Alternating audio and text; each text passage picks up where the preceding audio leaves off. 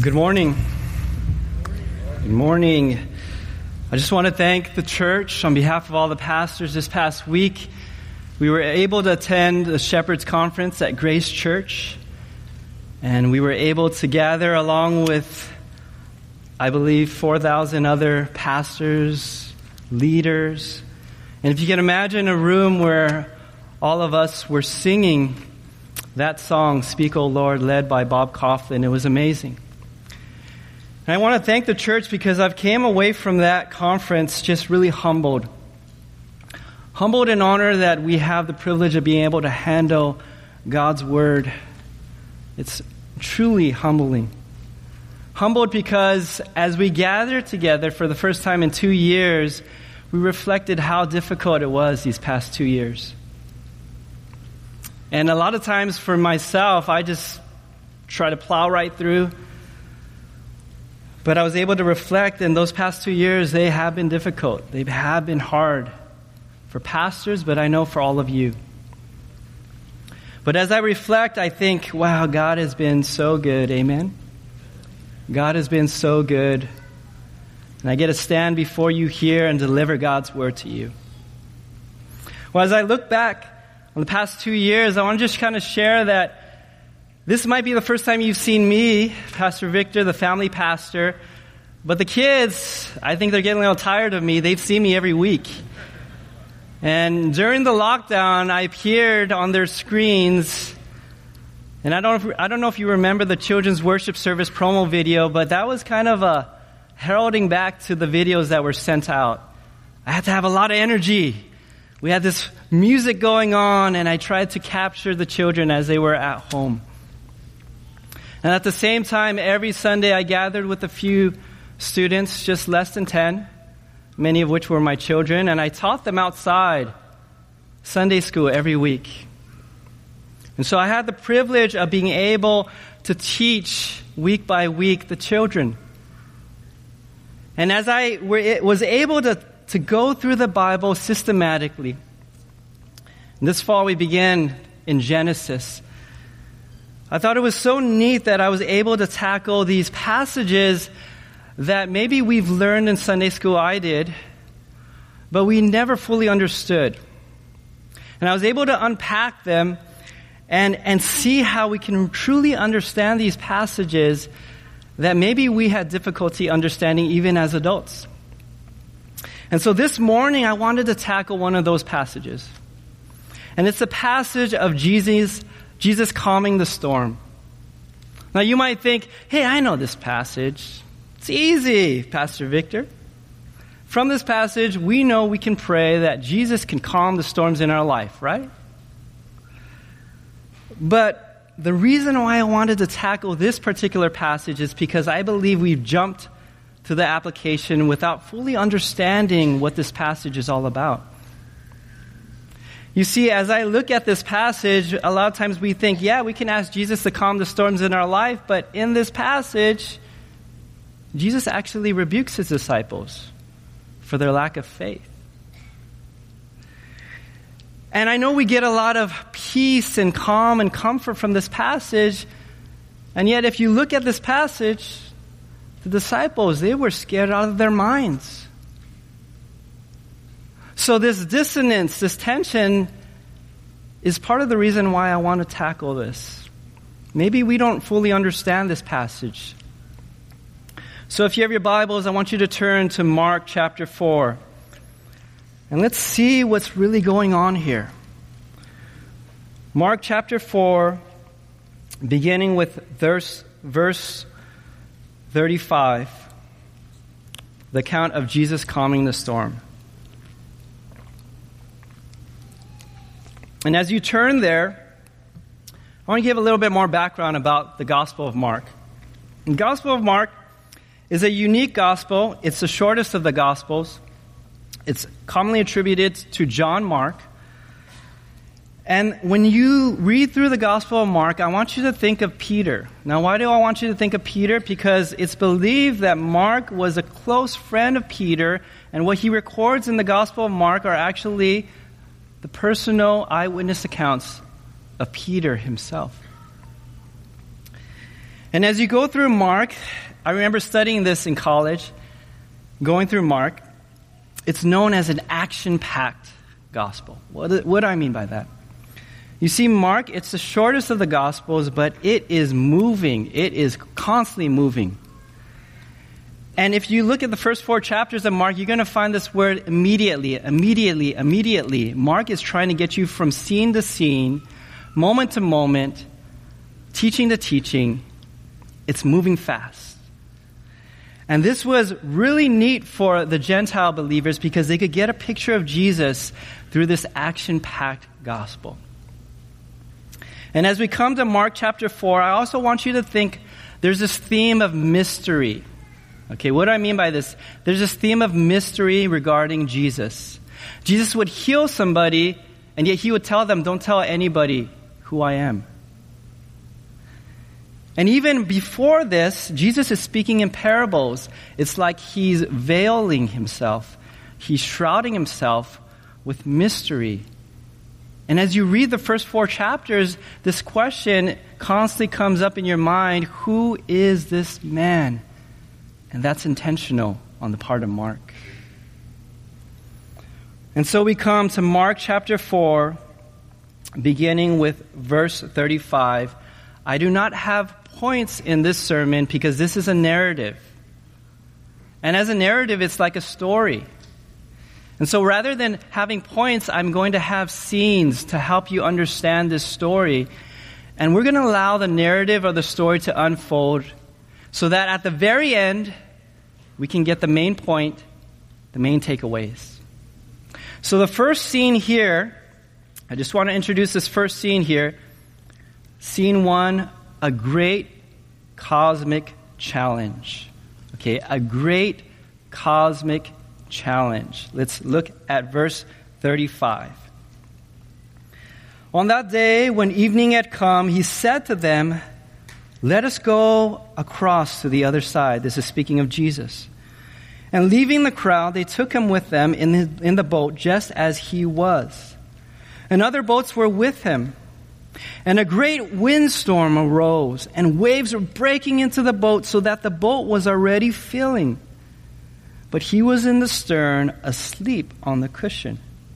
And they woke him and said to them, Teacher, do you not care that we are perishing? We'll just stop right there.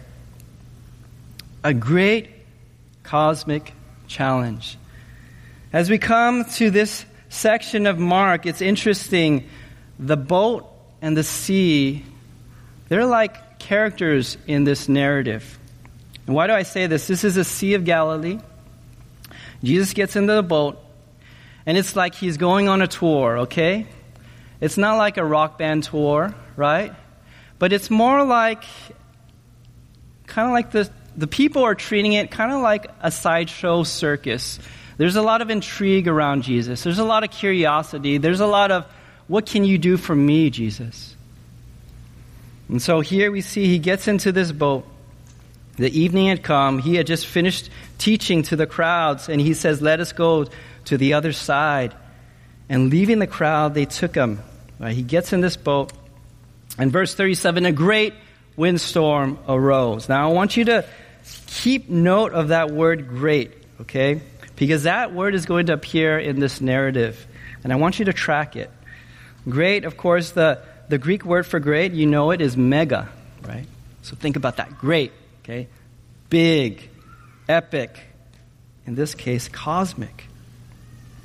A great windstorm arose. Waves were breaking into the boat. Now I want you to imagine and think, Jesus' disciples, some of them are experienced fishermen. They fished the sea in Galilee. They've been here before. They know that it was common for a gale to arise, winds to pick up. In fact, when my wife and I, when we visited Israel, when we were in seminary, we were on that very Sea of Galilee, and I remember taking pictures because it was like we were in a wind tunnel. We were going like this, and the wind was going all over the place. So it was common to be windy in this area, in the sea. And yet, this was no ordinary windstorm. This was a great windstorm, to the point that the disciples were afraid they were going to die. Again, no ordinary storm, a great epic cosmic storm. Why? Because experienced fishermen would not freak out and be afraid to die if this was a sea that they fished on before. This was something different. This was like a storm that they've never seen before. Verse 38, but he was in the stern, asleep on the cushion. I want you to contrast this, okay? A great, epic, cosmic storm like they've never seen before, and Jesus sleeping. There's this amazing contrast here. And they woke him and said to him, "Teacher, do you not care that we are perishing?" Now the disciples thought Jesus was sleeping because he didn't care about them. That's what we can infer from here. But really, Jesus was sleeping because he's not afraid. He's in control. Okay, so I want you to think about that. You have this picture of disciples racing around the boat, waves crashing in. It's a great, epic, cosmic storm. And Jesus is sleeping, not because he doesn't care, but because he's in control and he's not afraid. They wake him, "Teacher, do you not care that we are perishing?" Again, no ordinary storm. These were experienced fishermen. Why would they freak out? Why would they be afraid? They've seen this before, or have they? This is something entirely different. And so we move from scene one, a great cosmic storm, a great cosmic challenge, and let's go into scene two, a greater cosmic challenger. A greater cosmic challenger. And let's look at verse 39. And he awoke and rebuked the wind and said to the sea, "Peace, be still." And the wind ceased, and there was great calm. He said to them, "Why are you so afraid? Have you still no faith?" And let's stop right there. So Jesus is chilling. He's sleeping on while this great cosmic storm is raging. He wakes up and he rebukes the wind. And let's stop there. Rebuke. This is no ordinary storm. We know that because the disciples, experienced fishermen, are freaking out, and they wouldn't if this was any other storm. This is no ordinary storm because Jesus rebukes the wind and he says, "Peace, be still." Why is that so not common or ordinary? Well, I want you to turn back to Mark chapter 1. And I want you to look at verse 25. Because here in Mark chapter 1, verse 25, we see those very same words, rebuked, and we see the same command from Jesus, silence. And here, Jesus and his disciples are met with a man with an unclean spirit. I'll just go up to verse 23. We see that word immediately. Immediately there was in their synagogue a man with an unclean spirit, and he cried out, "What have you to do with us, Jesus of Nazareth? Have you come to destroy us? I know who you are, the Holy One of God." Verse 25, but Jesus rebuked him, same word, saying, "Be silent and come out of him." Isn't that interesting? Rebuke, be silent. Now let's go back to Mark chapter 4, verse 39. Rebuked, peace, be still. It's the same word, be silent. It's translated different in this translation. So what is going on here? Is there a demon in this storm? In seminary, I did a whole Greek research project just to figure this out, because why is Jesus using exorcism language here to address this wind? Does it mean that there's a demon in this storm? Because he uses that same rebuked, be silent, right there in Mark chapter 1. It's not, I'll just tell you this, it's not that there was a demon in the storm, but there's something greater at work here. It's not just nature. Jesus wouldn't talk to nature like that, okay? He wouldn't rebuke the storm like he rebuked a demon. So what is going on here? Well, I want you to turn all the way back to Genesis chapter 1, okay? And maybe this will give us a clue of what is actually going on here. Genesis chapter 1, verse 1. In the beginning, God created the heavens and the earth. Verse 2, the earth was without form and void, and darkness was over the face of the deep. And the Spirit of God was hovering over the face of the waters. Verse 2, the earth was without form and void, darkness was over the face of the deep. The deep, that's the word, Hebrew word tehom. It's this idea in ancient Near East cosmology that the deep reflected ancient chaos waters, this cosmic primal force of chaos. And yet we know that God brought order out of chaos. In verse 6 he says, God said, let there be an expanse in the midst of the waters, let it separate the waters from the waters. God took these chaotic waters, these primal cosmic primal forces, and he brought order with just his command, and he separated the waters from above and below, and there was calm. And so when we go back to Mark chapter 4, this was no ordinary storm. This is no ordinary man here. The only one who could command these chaotic waters and bring order with just his voice. You have to go back to Genesis. It's the Creator himself. Again, order, dividing the waters. We read that in Psalm chapter 104. At your rebuke, the waters knew their place. Do you see what's going on here? Yes, this was no ordinary storm, but this is no ordinary man. There's a great cosmic challenge, but there's a greater cosmic challenger who rises up. His name is Jesus. And so the only one who can command these chaotic waters, these chaotic storm, is the Creator himself. And look here at verse 39. And the wind ceased, and there was a great calm. There's that word great again, mega. You have a great windstorm, a great cosmic challenge, and then you have a greater cosmic challenger, and at his command, great storm, great calm. What a contrast. It's the same contrast you see. Great storm, disciples freaking out, Jesus sleeping. Great storm, at Jesus' command, great calm. I mean, Mark, he is crafting carefully put together narratives to paint a picture of just who this man is, this great contrast. The wind ceased, there was great calm. Again, imagine a great cosmic storm rising up to oppose the Creator himself. It's a recreation of creation, and yet the Creator speaks, and there's calm like there was, that we haven't seen since creation.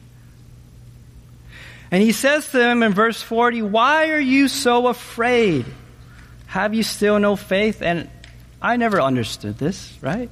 If we can ask Jesus to calm the storm, why would he get mad at the disciples? Why are you so afraid? Have you still no faith? You can understand this to mean, why are you so afraid? Don't you know who I am? Right? I'm no ordinary man. They address him as teacher, but no teacher can command this crazy cosmic storm and their great calm come right after. So what is going on here? This is no ordinary storm.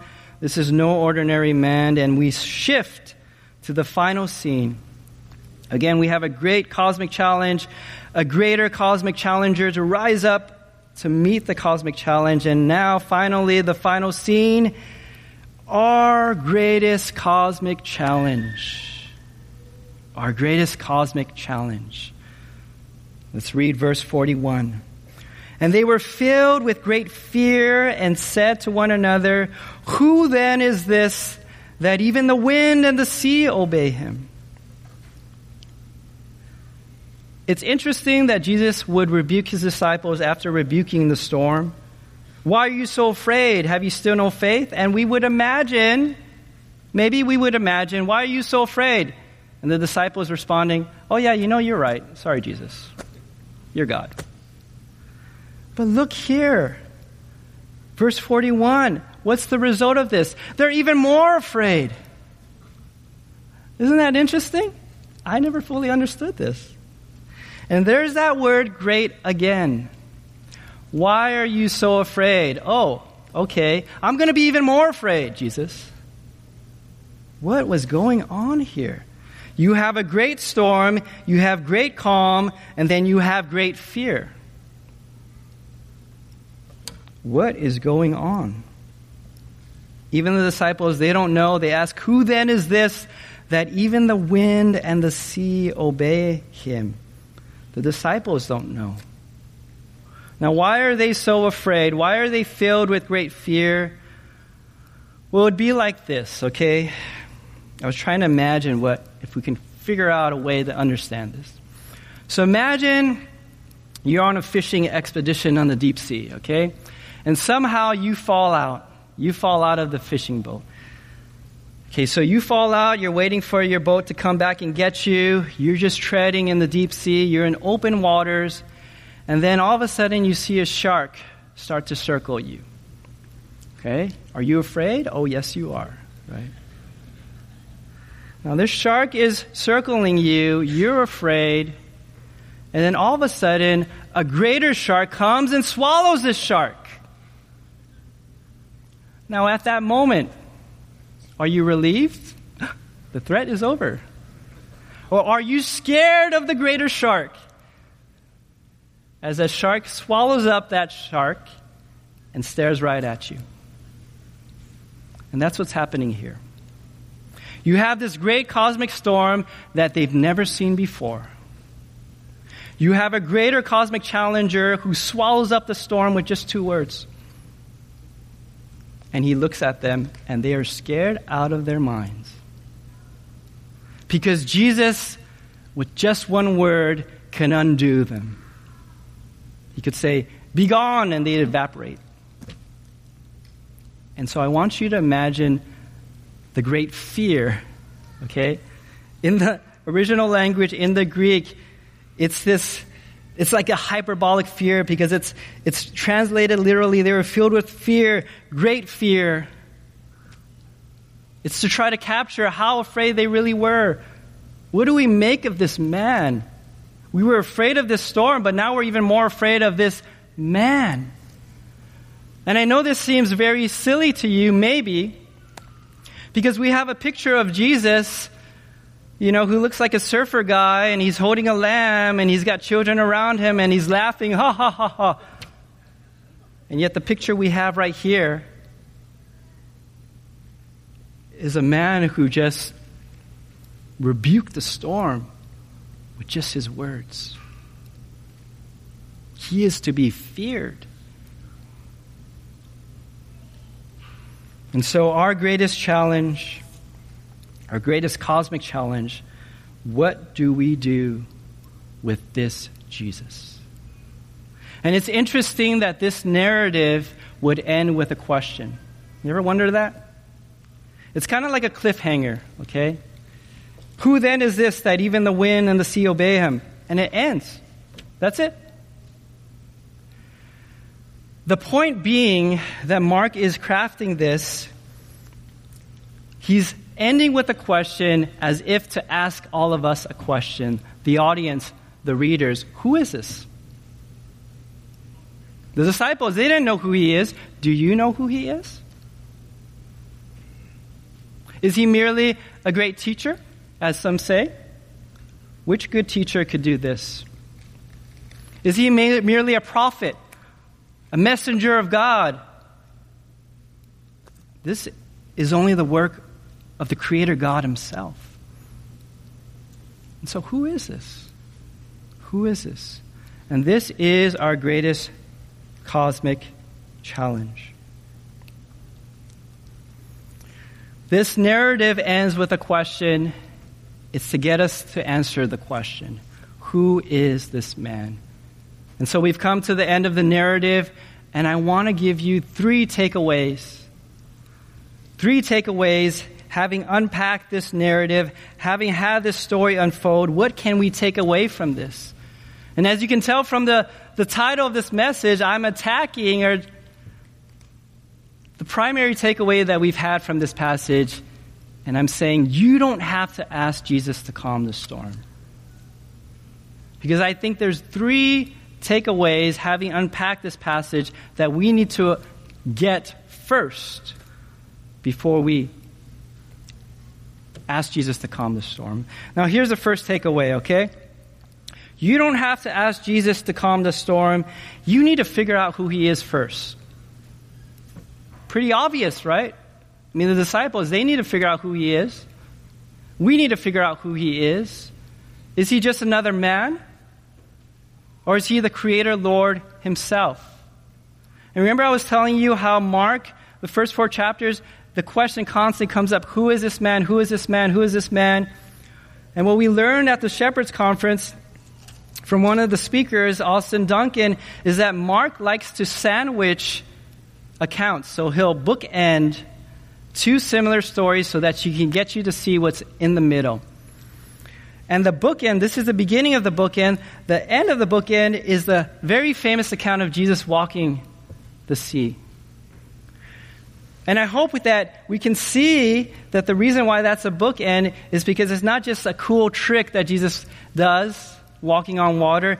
Walking on the sea means that he has command, authority. He's sovereign over these chaotic waters. He's the Creator. And yet, even on that bookend, did you know that the disciples still could not say who Jesus was? And it says, because their hearts were hardened. They had seen miracle by miracle. They had seen Jesus have not a rock star tour, but a kingdom tour, getting in the boat, going from shore to shore in the Sea of Galilee, and you see an intersection of heaven and the fallen earth, and you see a picture of what it could look like if the Creator himself walked among us. You see Jesus casting out demons, sending them into pigs. They run off into the sea, and what did the people do? They're scared, and they tell Jesus, get out of here. You also see that Jesus, he heals a woman who's been hemorrhaging for 12 years. He heals a girl, and he says, she's not dead, she's sleeping. What do? They laugh at him.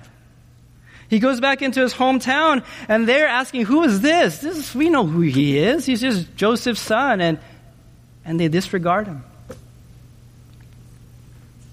Jesus even feeds the 5,000, and yet even his disciples didn't know who he was. So, you don't have to ask Jesus to calm the storm. You need to figure out who he is. Is he just another man? Is he going to be just like how the crowds treated him? Somebody who can give me something, somebody who can heal, some sideshow, do a trick for me, do a sign for me, Jesus, feed me? Or is he Creator, Lord himself? So first takeaway, you don't need to ask Jesus to calm the storm. You need to figure out who he is first. Second takeaway, you don't need to ask Jesus to calm the storm. You need to figure out where you stand with him. And you can see my takeaways. I'm just following how the disciples, what they took away.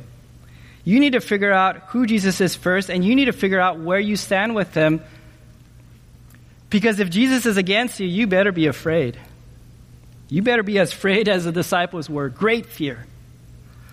Because this man who swallowed up the storm can swallow you up. Is he for you or is he against you? The whole purpose of the Gospel of Mark is to paint a picture of who this man is so that you may follow him in discipleship. You lay everything, you lay your very life to follow this man. Where do you stand with Jesus? Will you acknowledge him as Lord, not just of creation, but Lord of your life? Or are you in opposition to him just as the storm was in opposition to him? And let me just be clear that any feelings of ambivalence, oh yeah, well Jesus, I'll call on him when I'm in trouble. But that's not acknowledging Jesus as Lord. That's just like the people who didn't know who he was. And that's actually in opposition to the Creator. He's either Lord of all creation, Lord over you, or he's not. And if he's not, be very afraid. And so we come, you might be asking, well, Pastor Victor, you're such a downer. Is this what the kids go through every day, every week? I'm just trying to be faithful to this, okay? Because I think there is great comfort in this. If you have determined that Jesus is no ordinary man, he is the Lord, the Creator Lord himself, and if you've acknowledged that I bow and lay my life before him, he is the Lord, well, this final takeaway is for you. And it's the takeaway that I believe the disciples had. You don't have to ask Jesus to calm the storm. You need to figure out who he is first. You need to figure out where you stand with him. And you don't need to ask Jesus to calm the storm. You just need to know the Lord is there. The Lord is there. The Lord himself. And why do I share this? If we can trace the disciples, those who were in the boat, they didn't get it. Jesus walked the earth. They were right there. They saw everything. It flew right over their heads. They had hardened hearts. They didn't know that the Creator was walking right with them. But when Jesus was crucified, when he ascended, when he was resurrected, when the Holy Spirit came down and they were empowered and their eyes were open, they recognized this was the one. This was the one we were waiting for. This was the Messiah himself. This was the Creator himself. And it's like coming to the end of the movie. There's a grand review. You know what happened. And you want to go back and watch the movie all over again because you want to see, having known the ending, you want to see every moment how it plays out. And that's what's happening in the Gospel of Mark. The disciples, they recognize Jesus is the Creator Lord himself, and so they're recounting all of these things. We didn't know it then, but as we look back, we see that was the Creator himself in the boat. No wonder he was sleeping. Was this cosmic storm going to kill us? No, we have the Creator right there with us. Oh my goodness. And that fear, that great fear, turns to a great fear for the Lord himself and great awe and wonder. And what they recount is meant to be passed on to us to remind us that the Lord himself is with us.